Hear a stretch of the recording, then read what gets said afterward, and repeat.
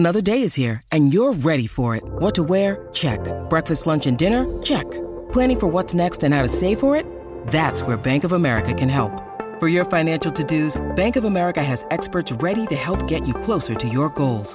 Get started at one of our local financial centers or 24/7 in our mobile banking app. Find a location near you at bankofamerica.com/talktous. What would you like the power to do?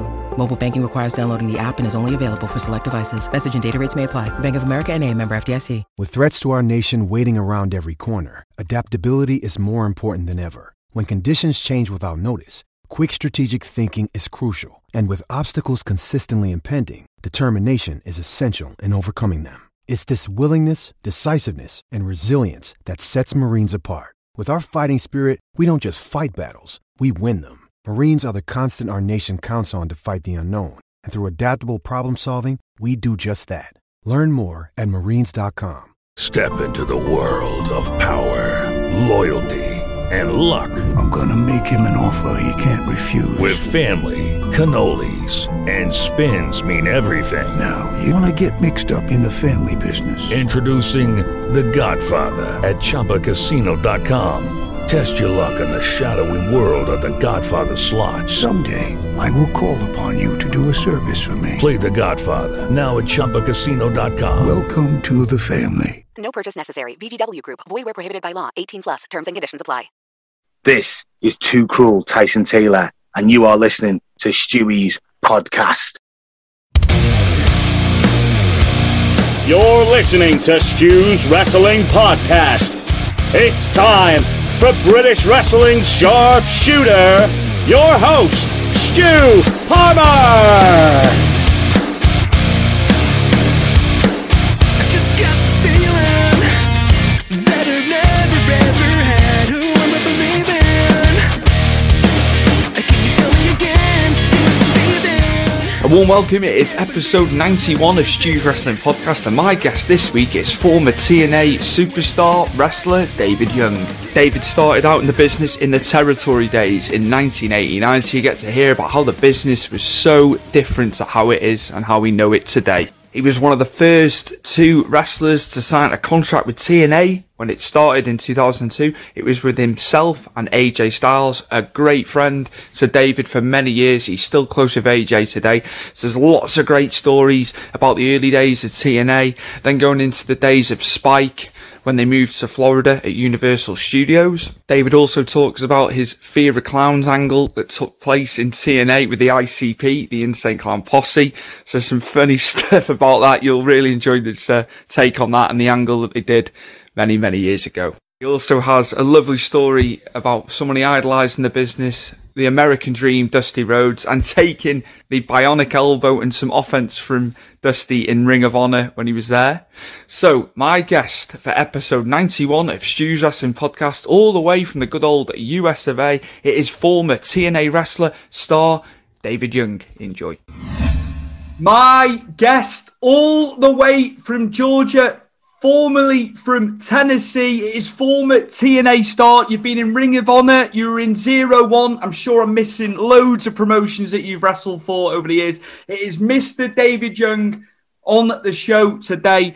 Absolute honour. I watched you many years ago in TNA. I can remember you being with Glenn Gilberti and the guys especially. And I can remember some matches. I can remember a match against Matt Bentley. That sticks out in my mind in Impact. But yeah, absolute honour to have you on today, sir. How are you? How are things? I'm very good. Thank you so much for having me, too. This is really, it's awesome to actually be here. Thank you. I appreciate the time, man. I think maybe going back, quite a way back. Now, you started in pro wrestling in 1989. I was 16 years old. How was it being so young and going into the business? I know the business now is totally different to how it was in the late 80s. But yes, some of your experiences early on, David. I actually got to start right when the territories they were dying out just as I came in. And you still had Continental, you still had Memphis, and you still had places like that to go. So, I mean, that was the best part about being a wrestler then, is because there were so many different places to go. There was a time in the early 2000s where it was hard to find work. Like, there were a lot of places. I mean, there were very few places to go, and there was very few places to make money in the business. I remember when TNA started, and I'd actually been on the road with AJ Styles. We had just did a show in Tampa, Florida, and we were coming back from Tampa together, and we were going to the Tojo Yamamoto Memorial Show in Nashville, Tennessee. And we were wrestling each other at the show. And we had done a match in Wildside where we did a 20-minute time limit draw, and we wrestled for 20 minutes, and then we asked for 5 or 10 more minutes. And when they gave it to us, we did another 10 minutes of nothing but crazy, insane, any kind of flip, ranas, you name it, moonsaults to the floors. I mean, we did everything you possibly do. And we went to another time limit draw. So we did the same match in Nashville, and Alan didn't say anything to me until we got there, but he told me that Jerry Jarrett was starting a new promotion called TNA, and that he was going to be there to actually watch him wrestle. So we had to have a really good match. So the night that we were going to do the match, we were in the back and we were talking, and Bert Prentice brought Jerry Jarrett into the dressing room. And they stepped between us with their backs to me, and he introduced AJ to him, but he never introduced me to Jerry Jarrett. Like, I never got to say, hello, how are you doing? And Bert turned to me and he's like, could you go get Chris Harris for us? And I was like, yeah, I'll be right back. So I go get Chris Harris. And so I just didn't think anything about it. So we go out and do the match, and we did the 20-minute time limit draw. And then we did the other 10 minutes. And as soon as I stepped through the curtain, Jerry Jarrett took me outside and he offered me a contract for TNA. The very first 2 contracts that were ever signed for TNA were me and AJ Styles. That's quite something, David. Yeah, I mean, it was incredible. I mean, and thank God AJ can make you look like a star no matter what. I mean, you could throw a broom in the ring with him and he could make it look like it knows what it's doing. Who else was in and around the promotion early on? And did you think it was going to be a struggle getting TNA off the ground? I know it went on to be very successful, but we'd heard about startup promotions off the back of WWE buying WCW, right, and it didn't work out. What were your thoughts and feelings in the early times of TNA? When the company first started, I mean, I think Jerry and Jeff had put in maybe $250,000 to start the promotion, and that went really, really fast. Like it, I honestly think like by the 3rd pay-per-view, they were ready to shut the doors. And then Dixie Carter stepped in. She was actually just a producer, or actually she did like the advertisements and stuff for the show. And when she stepped in, that's when we actually, started making a lot of headway. And actually, after that, I mean, every week somebody was putting a nail in the coffin for TNA. I just really got tired of hearing that nobody paid attention anymore. Like, within the company, we knew we were going to be working for a while.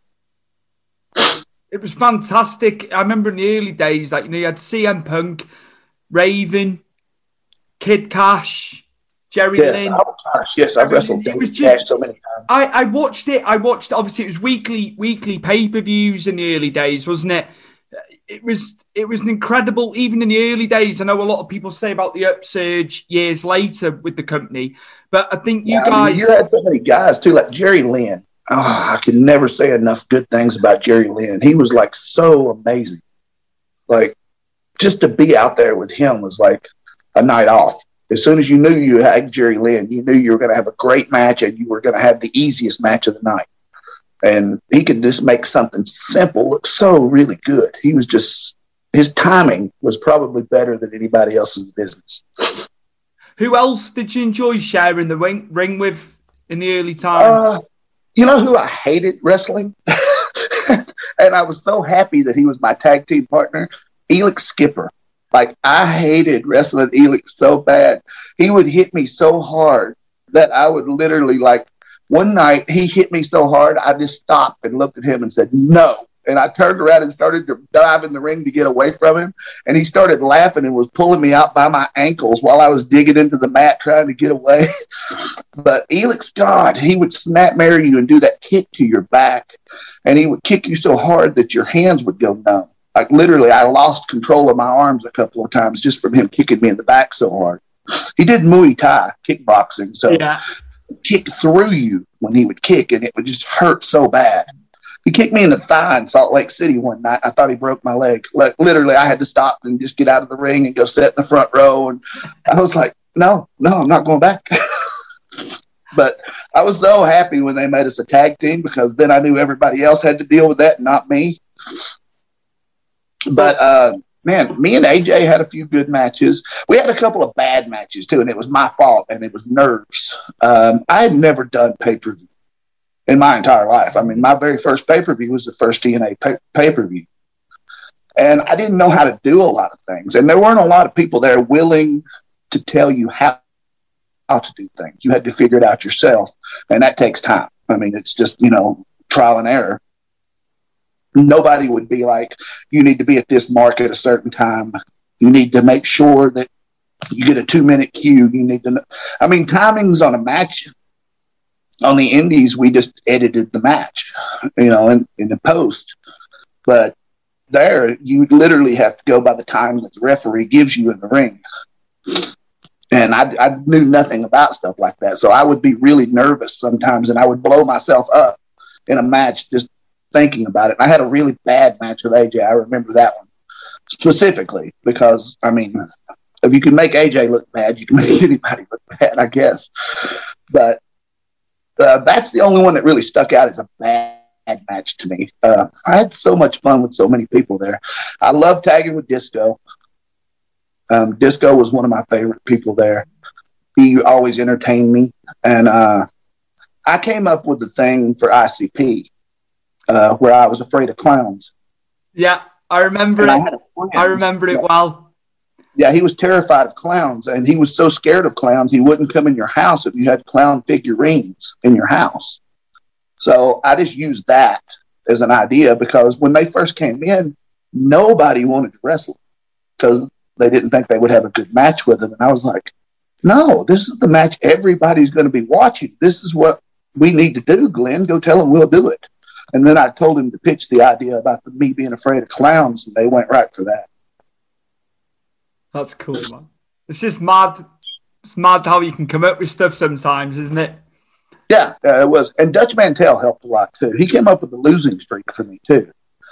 Dutch Mantell would fight for me when there was nothing left to fight for. I've been let go from TNA more times than more people that I've ever known. I mean, there was one day I showed up and I actually read in the kayfabe sheets that I was fired while I was on the show. Oh, my God. So I literally looked at Jeff beside me and handed it to him, and he looked at it and he just looked at me and he goes, don't worry about it, and just handed it back. And, of course, they took me off TV. It took forever to get back. But, yeah, there were several different times I was let go. Who, in your mind, was an underutilized talent in the company? Someone that could have gone on to bigger and better, maybe got up the card more. Somebody, like they didn't push that you maybe felt could have been pushed. Oh, gosh. Kid Cash could have made a lot of money with Kid Cash. Because, I mean, he had he had that Shawn Michaels attitude. And it was real. Like, he was really bitter. Like, he would literally come to the shows so mad every night, and he would cuss Jeff. And it seemed like the more he did crazy things, the more that they would do for him. So, I mean, I think David Cash could have been a lot of money for those guys. I think him and AJ would have had a really good run against each other. I loved him in ECW. Yes. He was fantastic. I know obviously when he got to WWE, he was, I felt they changed his style, didn't they? A little bit but in ECW, he wrestled totally different. I loved his style in ECW. I know they wanted him as like the hard man, one of the pit bulls. I do agree with you. I think most guys I know that go to WWE I mean, most guys. I mean, there's some guys that I'm sure don't have this problem, but like Chris Harris, he had a really hard time when he went to the WWE. And according to him, every move he did, they told him he couldn't do it. So, I mean, I know he had one match one night where he did like 40 clotheslines in the match, and that's because he said he didn't know anything else he was allowed to do. So he just did clotheslines nonstop. He's just hamstrung by creative. They gave him a list of moves he wasn't allowed to do anymore. And it basically took away his entire offense. Why? Why did they do that to him when they've seen what he could do with James Storm, what he could do on his own in TNA? Yeah, and I think Storm had kind of the same problem when he went there because he wasn't happy when he went. He didn't stay very long. It's like just my mind's getting jogged by people that went over earlier on. Frankie Kazarian. Yes. Man, he was another one that was so good. And Chris Daniels. Chris Daniels is such a general. I mean, like, Chris has always needed to be behind the scenes as well as in the ring. I mean, I just think Chris has like got such a great mind for the business. Such a smart guy. How was it transitioning to Florida when Impact moved? How was that for you? Because you were around the company around that time as well for a while. Yes. I enjoyed going to Universal. Like I loved going there because WCW ran the same building that we ran, and I don't know. It was, you felt more like a star once we got to Florida. And when we first got there, we didn't even have TV. Like, you know, we had like internet pay-per-views that people would be able to watch and things like that. And they didn't even have a TV thing. And we started talking to Spike.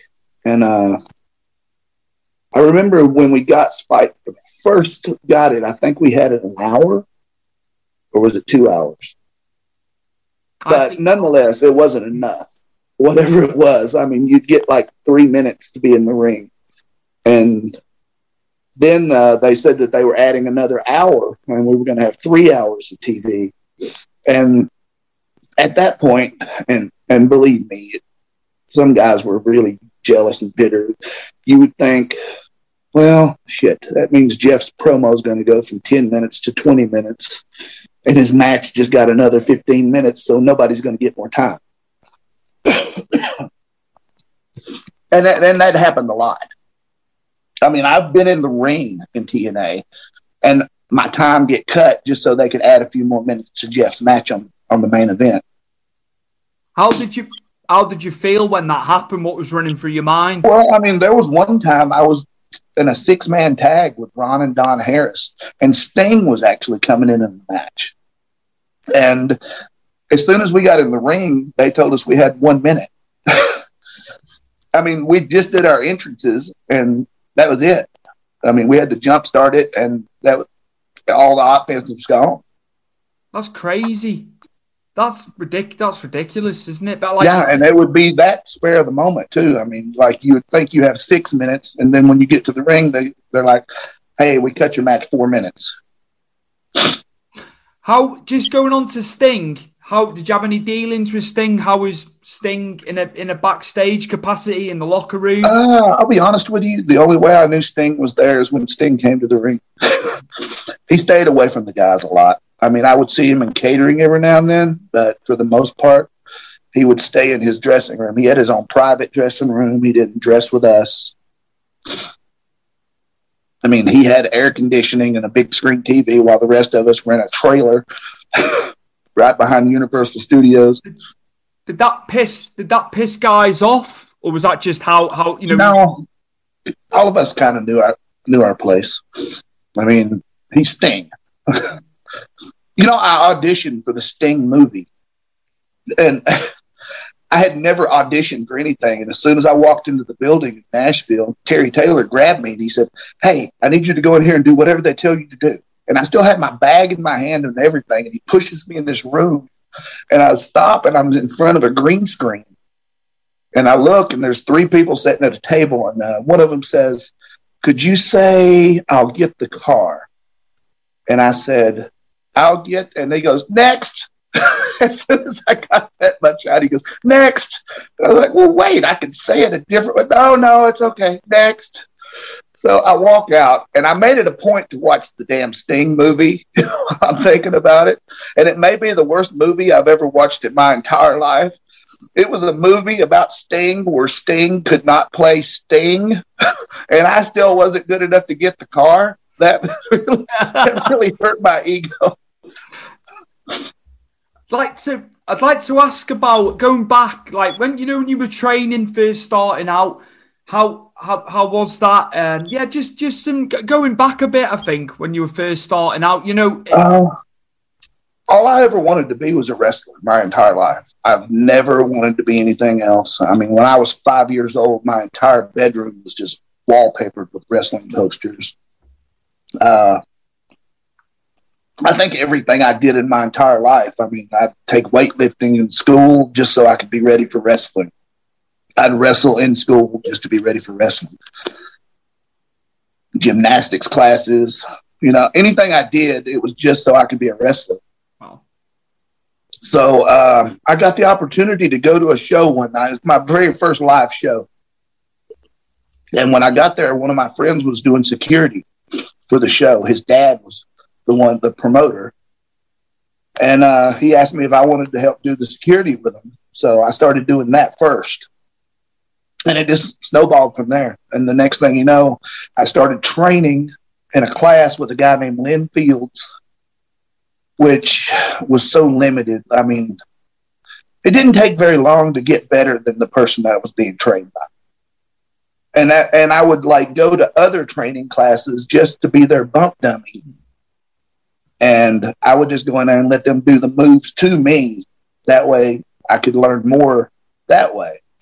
And a guy named Larry Santos took me under his wing. Mm-hmm. I think he was a jobber for WCW for a while. And he took me on the road and just took me just from show to show and taught me how to actually wrestle. I mean, there's a difference between doing moves and learning how to work. A big difference, to be honest with you. I mean, workers can go out there and they can do 30 minutes and never lock up. As to where wrestlers have to get in there and do all their moves, and they have a move set and so on and so forth. I've worked matches with guys like Scott Armstrong. And we did 20 minutes one night, and we did a body scissors for 25. I mean, we did nothing, and we still tore the house down. Mm-hmm. And Bullet Bob Armstrong was a big part of that. I mean, he kind of took me under his wing, too. And I was always on shows with the Armstrong guys and Bullet. And Tracy Smothers used to call me the Bastard Armstrong because I was always there. And they thought I was one of Bullet's illegitimate kids.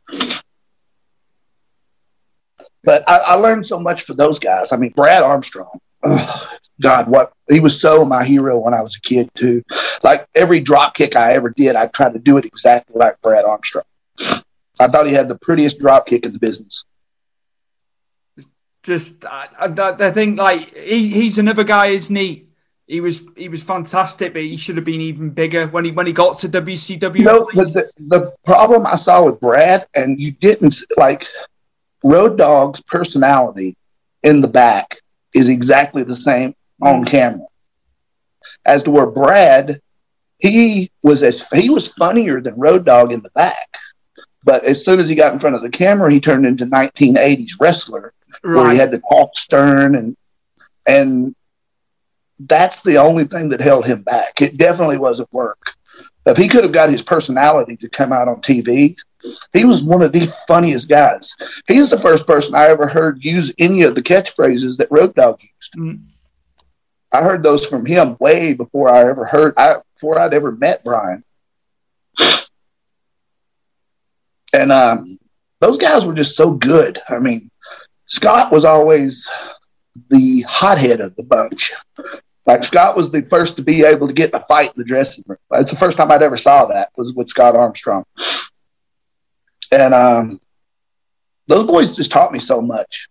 I mean, then they would teach you, Bullet was so good at showing me how to talk to people, in the crowd and things like that. Just how to treat the fans. And I think that's important too. I think that's just as important as knowing how to go out there and talk to your fans and actually, make relationships with the fans at those shows. And I still, to this day, when I go to shows, I do exactly the same stuff I did back then. It stayed with you all those years. Yeah. Yeah, and it was always little things too. Like me and Elix used to watch wrestling together sometimes, and Elix would be like, "Oh, I'm going to do that move," and I'd be like, "Oh, I'm going to do that facial expression." I was like, "There's no way in hell I'm doing a new move, but I will definitely do that facial expression, and I will fall exactly like that." It's incredible. Who were some of the guys you watched wrestling from a young age? So yeah. Who were some of the guys that you loved watching when you were growing up? I think, I want to ask you that. The guys that you gravitated to. I was always a tag team wrestling fan. Like the Midnight Express was one of my all-time favorite tag teams. The Rock and Roll Express, of course. And to become friends with those guys, especially Ricky and Robert. Like me and Ricky, I know him very, very well still today. And Robert, as soon as, we see each other, we always sit down and talk. And, the only thing I love Bobby Eaton, I never got to meet Stan Lane. And I've done a lot of shows with Jim Cornette, and I have so much fun every time I'm around Jim Cornette.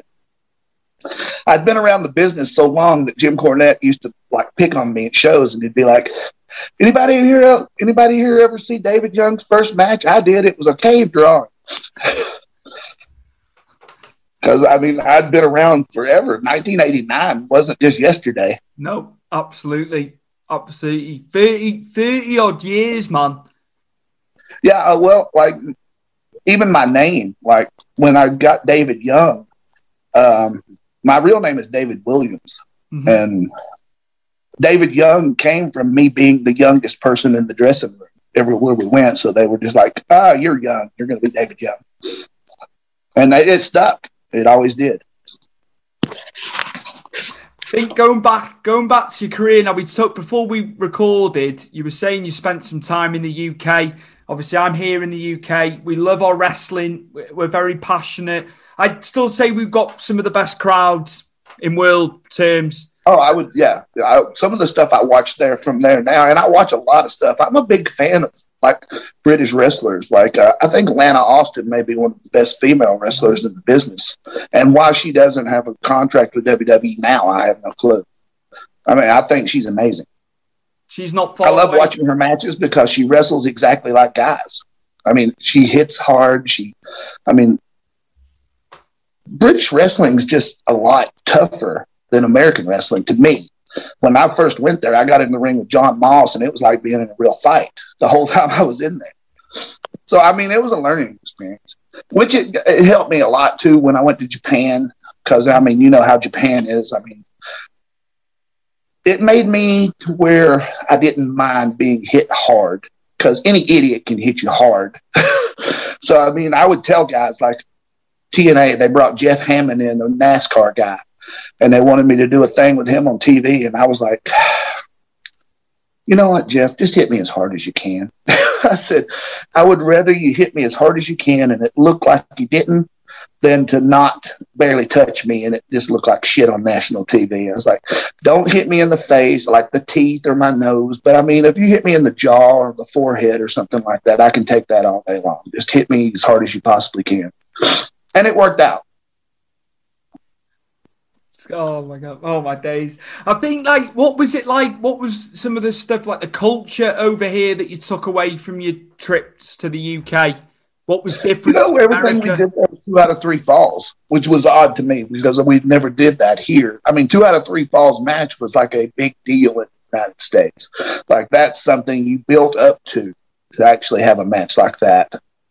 And there, it was just part of the stipulations of actually being in the match. And you actually took a small break between each fall. Exactly like a boxing match. But we did a lot of things in the UK when I was there. We fought. The first time I'd ever fought on a TV studio and actually fought up the steps and rolled all the way down the steps to the bottom and things like that. I mean, I had so much fun when I was there. We'd done a tournament, and I don't remember what they called it, but I know it was UK versus the United States. And I think Chris Champion won the tournament. I don't know if you remember him from WCW. He was Yoshi Kwan, I think, in WCW. And he was part of the New Breed in the 80s. But he did a vampire thing, and I think he won the actual tournament. And I think he beat Gary Steele. I was just waiting. I thought you were going to say something else. I thought there was a delay. No. I can cut some of this, David. We edit if there's any pausing and stuff like that, so don't worry. Okay. Trying to think now. Yeah, going back to Japan. Now, again, how was that? The culture there, just the fact that you've been able to go around the world with wrestling. Right. That's incredible. I just love hearing about, like, you know, how you... You know, I never thought I would. Like, wrestling was a hobby for me when I first started. Like, I was a kid. I was a teenage kid, and I never saw myself going anywhere. Like, I remember the first time I had to go to WCW and do jobs, and that was the first time I really made money wrestling. Like, they paid us $150 for the first match, and if you wrestled twice on the same day, you got an extra $75 or something like that. So, I mean, that was where it was actually like a job, you know, while I was there. And, like, I would talk to guys like Jim Duggan, and he would be like, you know, man, I'm just going to job you. And I'd be like, well, that's kind of why I'm here. I didn't think you were going to give me any offense while I was out there. I mean, you're Jim Duggan and I'm nobody. Why would you? And that was my attitude the whole time. And I mean, I probably should have thought different, but I just looked at those guys like, you're a kid. I was like 19, 20 years old, and I'm in a dressing room with Ric Flair. And I literally lost my breath the first time I ever met Ric Flair in person. Like, he just walked by me, and I was like, oh, my God, it's Ric Flair. Ricky Steamboat was like one of my all-time heroes. I thought Ricky Steamboat was the greatest babyface. Ricky Steamboat, Ricky Morton probably could have ran for president against each other in 1986, and one of them would have won. There's no doubt in my mind. Ricky Morton was more over than anybody in the world at that point. I mean, the Rock and Roll Express, I mean, nobody could touch them in 1986. Probably through 91. I mean, those guys were still, you know, top notch. And the Midnight Express, I mean, you had Jim Cornette, which is a genius by himself. I mean, don't get me wrong, Jimmy's crazy. I wrestled for Jimmy one time in the Louisville Gardens when I had the NWA World Tag Team belt. NWA World Tag Team titles. And we wrestled a main event in the Louisville Gardens. Brock Lesnar was the opening match. And I know Brock Lesnar was on the show. Big Show was there. Who else was there? I want to say John Cena was there. Was Randy Orton? Yeah, Randy Orton was definitely there. I did a lot of different shows with him in Nashville too. And he was very humble and very quiet when he'd hang out in the dressing rooms. Could you tell them guys we're going to get propelled and be the top level talent? Yeah, well, you could look at them and tell. I mean, I don't know about you, but I can always tell a star when they walk in the room. I think because I like to ask you, because you've been in the business. I'm a fan first and foremost. So, like, yeah, fan perspective, you can tell. But as yourself being a wrestler, it's cool to get your take on what, you know. Well, I at the same right, there's guys that stick out. Like, I see guys come in the dressing room, and I'm like, he's nothing like everybody else in here. You know, I mean, that guy's going to be a star. And I've never told anybody that didn't actually go somewhere and actually make money in this business. I've never looked at somebody and said, you're going to be a star. And they were, every one of them. AJ, I used to tell him that. I was like, you're going to be huge. You're going to be such a big star. And look at him now. I mean, he's... What did he say to you at that time when you were telling him? Oh, he never thought it would actually happen like that. I remember when AJ was a landscaper, and he would like be out laying grass all day long for a living. I mean, I've known AJ since he very first broke into the business.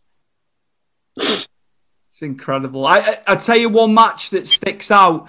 It was Lockdown 2005, him and Abyss. When the cage door yes. was...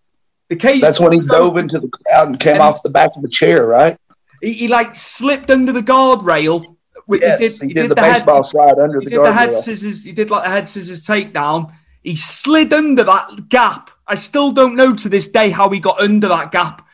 And that sequence, that opening sequence to the match, like Abyss hadn't got any offense on him. And that was kind of the time when I knew he was going to be next level. That match for me, 2005. Abyss is another one of those guys. I mean, maybe the nicest guy I've ever met in my life. By far. I mean, Abyss is that guy, and I used to call it the what about Bob syndrome.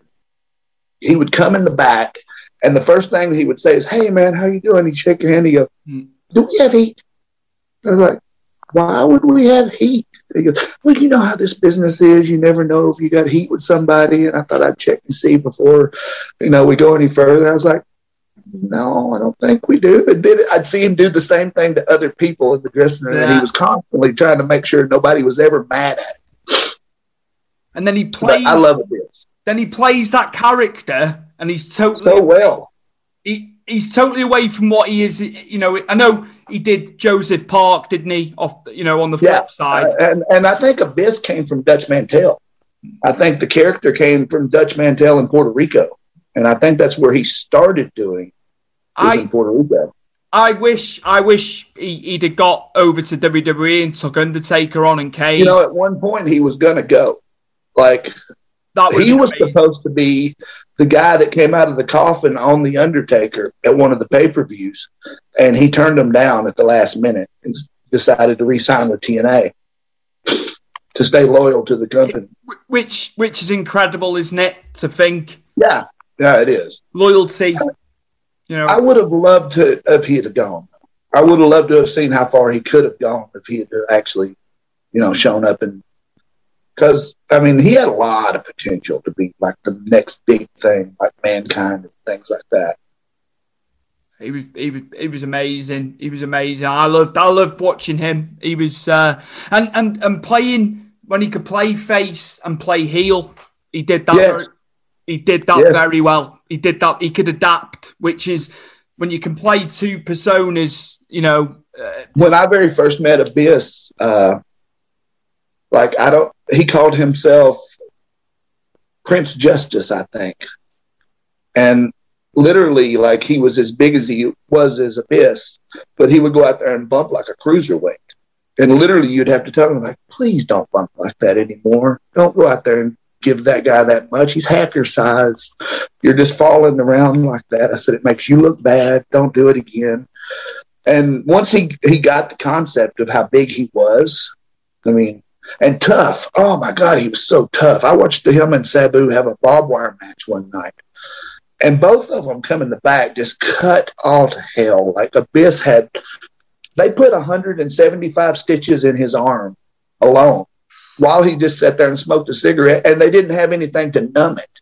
They just sewed it up while he just sat there. And he took 175 stitches. Nice. And then we went to the bar. Yeah. We just went to the bar, and he just sat there with blood all over him drinking the whole night. only in the wrestling he's business. Just so tough. Sabu wouldn't even get stitches. He was bleeding to death, and they would be like, "We really need to stitch that inner thigh." And he's like, "Oh, no, it'll be fine. I need the scar. It's okay." Amazing. Sabu would not get stitches. It would take an act of Congress for him to get stitches. All of us got stitches at some point. Yeah. I was going to ask you, what current wrestling do you watch? Now, some guys, like veterans like yourself, some guys just do not watch it, but I know you obviously know what's going on. I don't get to watch it like I used to. I'm really, really busy with my work now, and I stay gone a lot. And, I wish that I had more time. I love to watch Will Ospreay wrestle. He's one of my favorites. I mean, I thought those matches between him and Ricochet in Japan were some of the most amazing things I ever saw in my life. Man, who else? Like I said, Lana Austin. I try to watch a lot of her stuff. She's fantastic. Anything that I can find on YouTube and post it on her site. Yeah, man. Who else?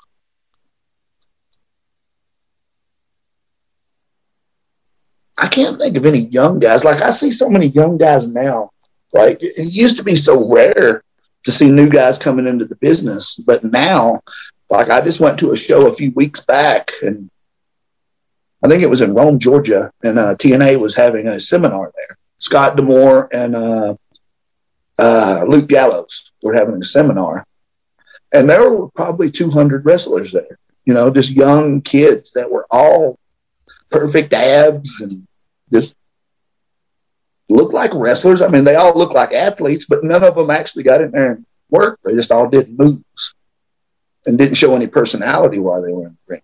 And that's the only thing I've noticed about wrestlers today is that I don't see a lot of characters anymore. I see more people just want to go in there and do moves and let the moves define them instead of letting their personality define them.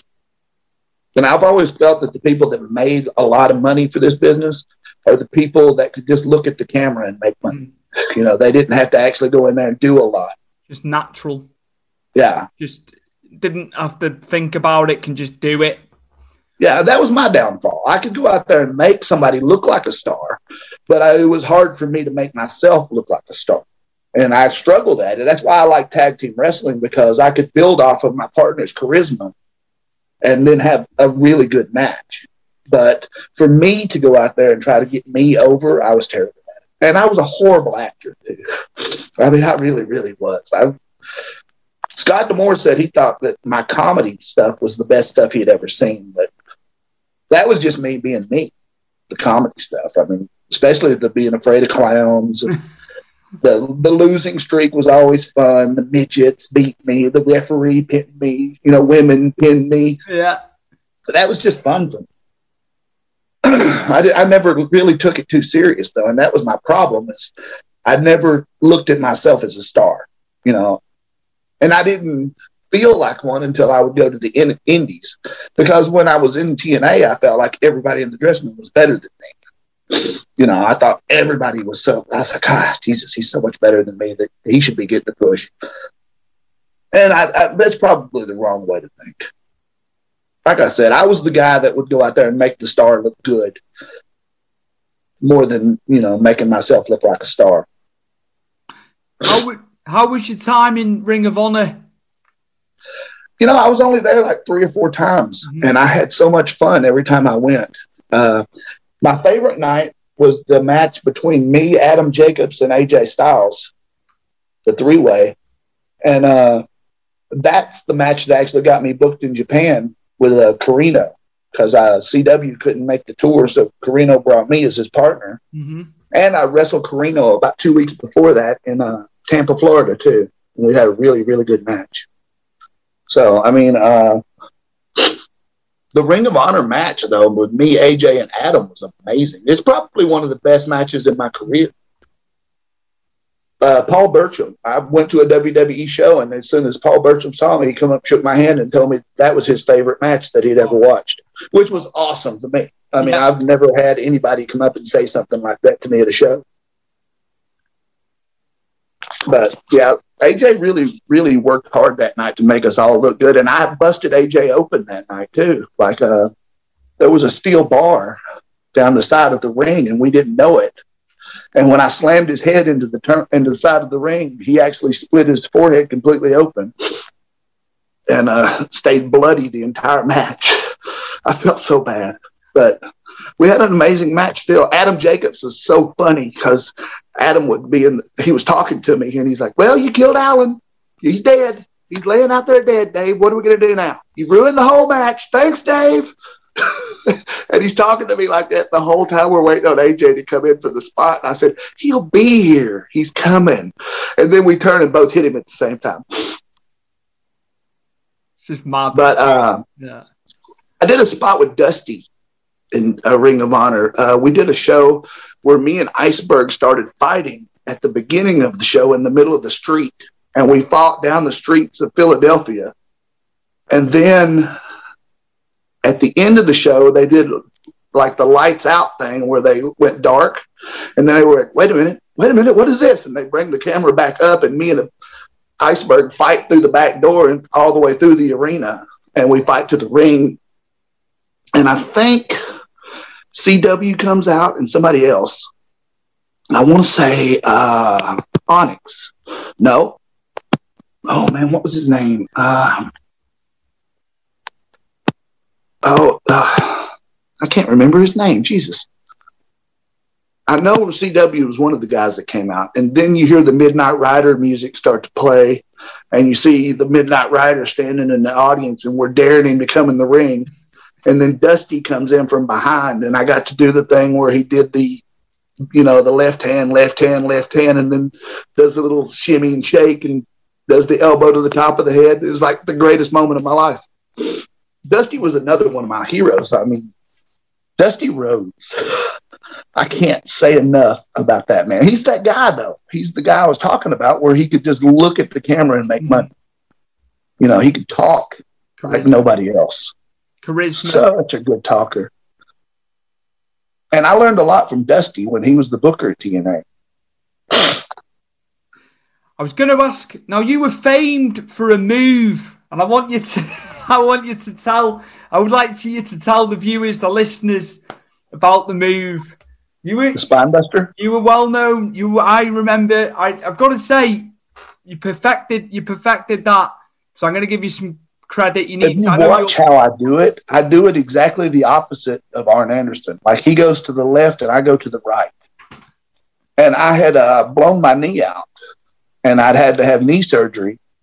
And that's why I didn't pivot to the left, because my right knee was stronger. So I would pivot to the right.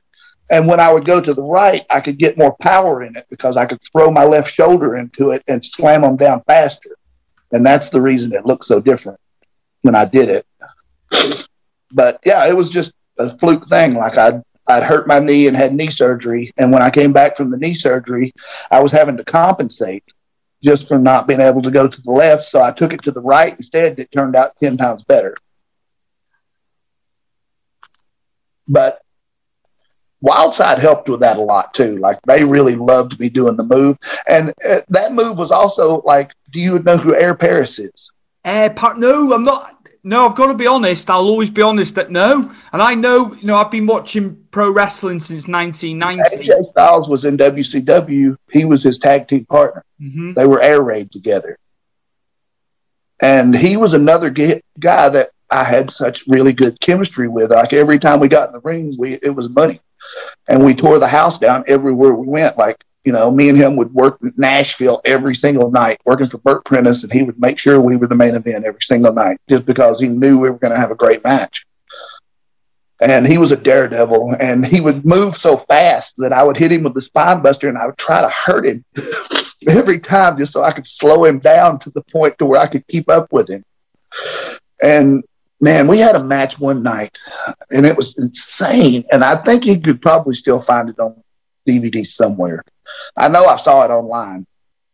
And it was a tables, ladders, and chairs match. And I put him on a table, and I went to the top of the concession stand, which was like 15 feet high. And when I look over the edge, he's not on the table anymore. And I turn around, and he starts punching me. And I start like wobbling towards the edge of like I'm going to fall off the top of the concession stand. And I cut him off, and I press him over my head, and I turn around like I'm going to throw him, and he slides behind my back and starts punching me again, and I almost fall off the edge again, and I press him up over my head again, and I throw him off the top of the concession stand through the table on the concrete floor. And he told me that if he wasn't hurt, he would put one leg up so I'd know. So when he put the leg up, I climbed down, and the promoter was like, "We're done. This match is over. You guys are going to kill each other. I can't do this." So I run and I spear him out of their arms, and I drag him all the way to the ring, and he's lifeless. And I throw him in the ring, and I go for the pin. And as soon as the ref goes for 3, he barely kicks out, and this building explodes. I mean, it was like it was the match that got us booked in Wildside, to be honest with you, because Bill Behrens saw the match, and that was the only reason he wanted us is because of this match. And Frank was just another one of those guys. I mean, he was just incredible in the ring. He still is, by far. I mean, once again, and he tells everybody that I learned how to do the spine buster by trying to kill him with it. I need to ask you, are you going to get in the ring again? Now, I know you've obviously had stuff's took its toll with age. Would you like to get back in the ring? Yeah, I think I'd have a couple of good matches in me, but I want it to be with somebody that I really want to wrestle. You know, I would love to wrestle. I would love to wrestle like a really young guy that I could get in there and actually, you know, make us look like a star. And there's a thing coming up in Atlanta, Georgia. It's called Dragon Con, and I try to do that. It's been 2 years since they've actually had a Dragon Con because of COVID and things like that, and they're going to do it this year. So they've already contacted me and asked me if I'd be interested. And I was like, oh, God, yes. The first time I went, I hadn't been in the ring in 2 years. Mm-hmm. And I get there, and as soon as I walk through the door, there's 1,500 people there. And I'm like, oh, God, this is going to be so bad. I was like, I'm going to suck. They're going to hate me. I said, maybe they'll put me on first so they'll forget how bad I am. I walk in the back, and I start talking to the promoter, and he goes, well, you're in the main event. I said, why? Why would you do that to yourself? No. What is wrong with you? I was like, no. And I think I wrestled Michael Judas and Azriel from Wildside. And those guys are so good. I mean, those Wildside guys, all of those guys were stars. I mean, any of them could have been signed at any minute. Iceberg and Tank, those guys were like, Iceberg took years off my life with the hardcore matches that we had. New Jack was another guy that I had a lot of matches with. I had a lot of matches with New Jack on the Indies. How was New Jack? As a peer? Jerome Young was one of the best people I ever met, and New Jack would turn on you like a pit bull just so he could look good in front of the crowd. And that was anywhere. Like if you were in a bar with him, he would turn on you just so he could like be New Jack. I've been in a lot of really scary situations with New Jack. Like one night, and this was right after he had cut the kid in Philadelphia for the St. Valentine's Day Massacre. Mm-hmm. And we wrestled a match, and the promoter told us we couldn't bleed. And, of course, we're both bleeding buckets in the ring. And the promoter's mad. I mean, he's just so mad. So at the end of the match, New Jack asked for the microphone. And he refused to give it to him. And New Jack leans down and he goes, I will not cut you. And he pulls a knife out of his pocket and he puts it to my forehead. And he tells the promoter if he doesn't give him the microphone that he's going to cut me open just like he did the kid in Philadelphia. And thank God he gave him the microphone. I was laying there just so scared. I was like, I'm going to die. This is how it's going to happen. Right here in a ring. Why would it happen in a ring? But yeah, Jack was a scary guy. I mean, it wasn't an act that you saw. I mean, he really was that crazy.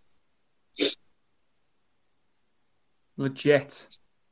Absolutely legit.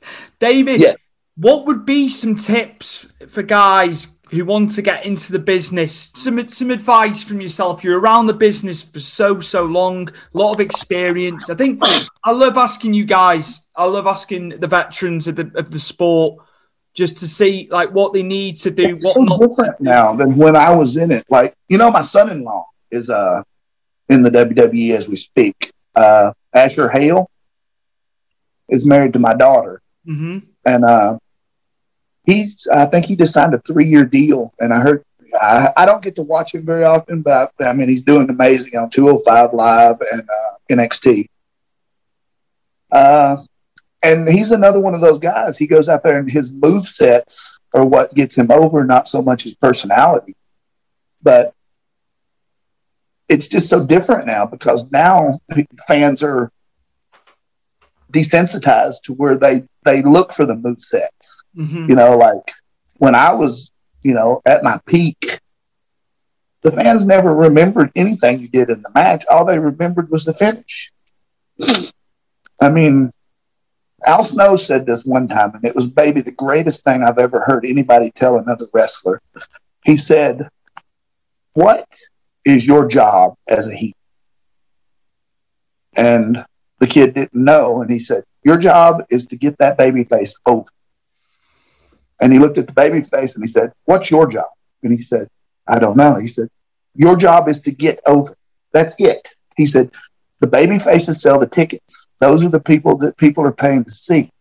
Bad guys don't sell tickets. Bad guys make baby faces sell tickets." And that's exactly the way the business is. And a lot of guys worry about going out there and losing or something like that. And that's so stupid. I don't give a shit if the referee pins me with an eye rake, as long as it makes sense. I mean, just tell a story. And I think the best wrestlers do that. I see guys go out there, and I saw guys do a match, and their body language tells a story, yet they never said a word the entire match. And Brian Christopher was another one of those guys that could do that. I saw him do that in Memphis one night, and it just stuck with me, where he would be so animated, and it just told a story the way he would do things. And I love doing matches like that. And I think young kids today can learn so much watching guys that do that. That'd be the most advice I'd give, is just to watch every single match and take a little tidbit of everybody and make it yours, instead of just trying to imitate one person.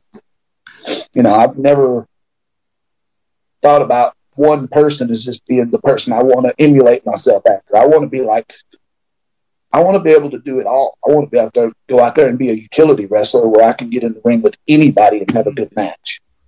Do you think there's a respect? Do you think the respect's still there for the business with a lot of these guys doing it? Because you don't see it as much now as you did back. Because, Ring of Honor, you see a lot of it, but there's shows I go to and nobody will even shake anybody's hand anymore. Nobody walks through. I would go around the room and shake every hand in the dressing room as soon as I walked in, just to, especially if I've never been there. It's their dressing room. It's only respectful just to come in there and shake everybody's hand at least and talk to them. And I've always I've never treated anybody like I'm better than them. Ever. I've always treated everybody like they're just as good as I am, whether they are or not, because I think everybody deserves that respect. They're all going out there and taking bumps. They're all out there getting hurt, and we're all entertaining people. That's what I love to do, is entertain people. I didn't give a shit about landing on my head for a living. I just wanted to entertain people and make people laugh, and I wanted people to feel something instead of actually going out there and seeing something. That's cool. That's great ethos. Where can people find you in terms of social media? I have a Facebook, and I'm actually on Instagram too, and all of them are David Young. I'm not hard to find at all, to be honest with you. I'd love to come back to the UK sometime, especially, just to visit, to be honest with you. I would love to have just a chance, because most of my trips overseas were always arena, hotel, bus, airport, arena, hotel. Yeah. You never got to see anything. You went everywhere, but all you ever got to see was the arena, hotel, and, Japan. You'd be on the bus all day long. We'd get on a bus at 4 a.m. and you'd be on the bus 12 hours just to get to the next show. So, I would love to just come to the UK and just walk around London. Just to have a day like that. That's cool, man. That's cool. David, I was going to ask you, actually, did you get booked? Did Brian Dixon book you when he came to the UK? All-Star? I think I worked for NWA UK the whole time I was there. Oh, right, okay. Yeah, because a lot of guys who I've had on who've come over here. Andre Baker, was that his name? I think he passed away, right? Yeah.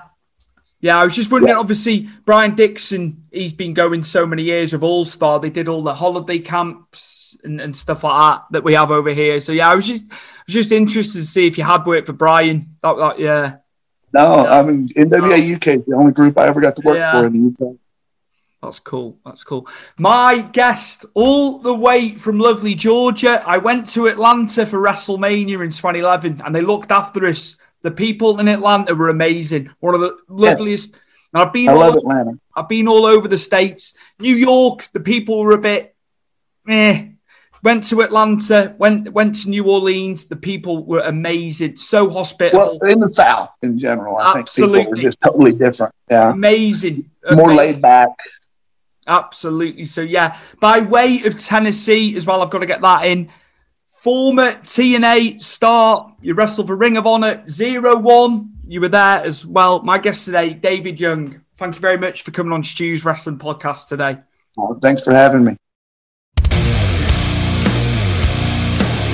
A big thank you to Powered 4 TV for putting the episodes up on the on-demand service there. Big thank you to John Scott and Rich Crowhurst for all the support. Really appreciate it week in, week out. Nothing's ever a problem. Also, we're doing Powered 4 TV Big Fight Weekly, the MMA and boxing show with my cousin Rich and John have put on these first. It's been fantastic with that. Thank you to Chris Dutton again, as always, for the superb editing. I couldn't do this without him. And fantastic job once again. Thank you to Mike Angus for the intro, as always, to the show. You can find the Stu's Wrestling Podcast merch at WrestleMerchCentral.com. There is loads of stuff, lots of different items that you can get. Mugs, hats, face coverings, t-shirts, hoodies, even the new varsity jacket with embroidered Stu's Wrestling Podcast logo on it. Big thank you once again to Dean and the team for listing my products on there. Great work, great work. And we will see you soon for the next episode of Stu's Wrestling Podcast.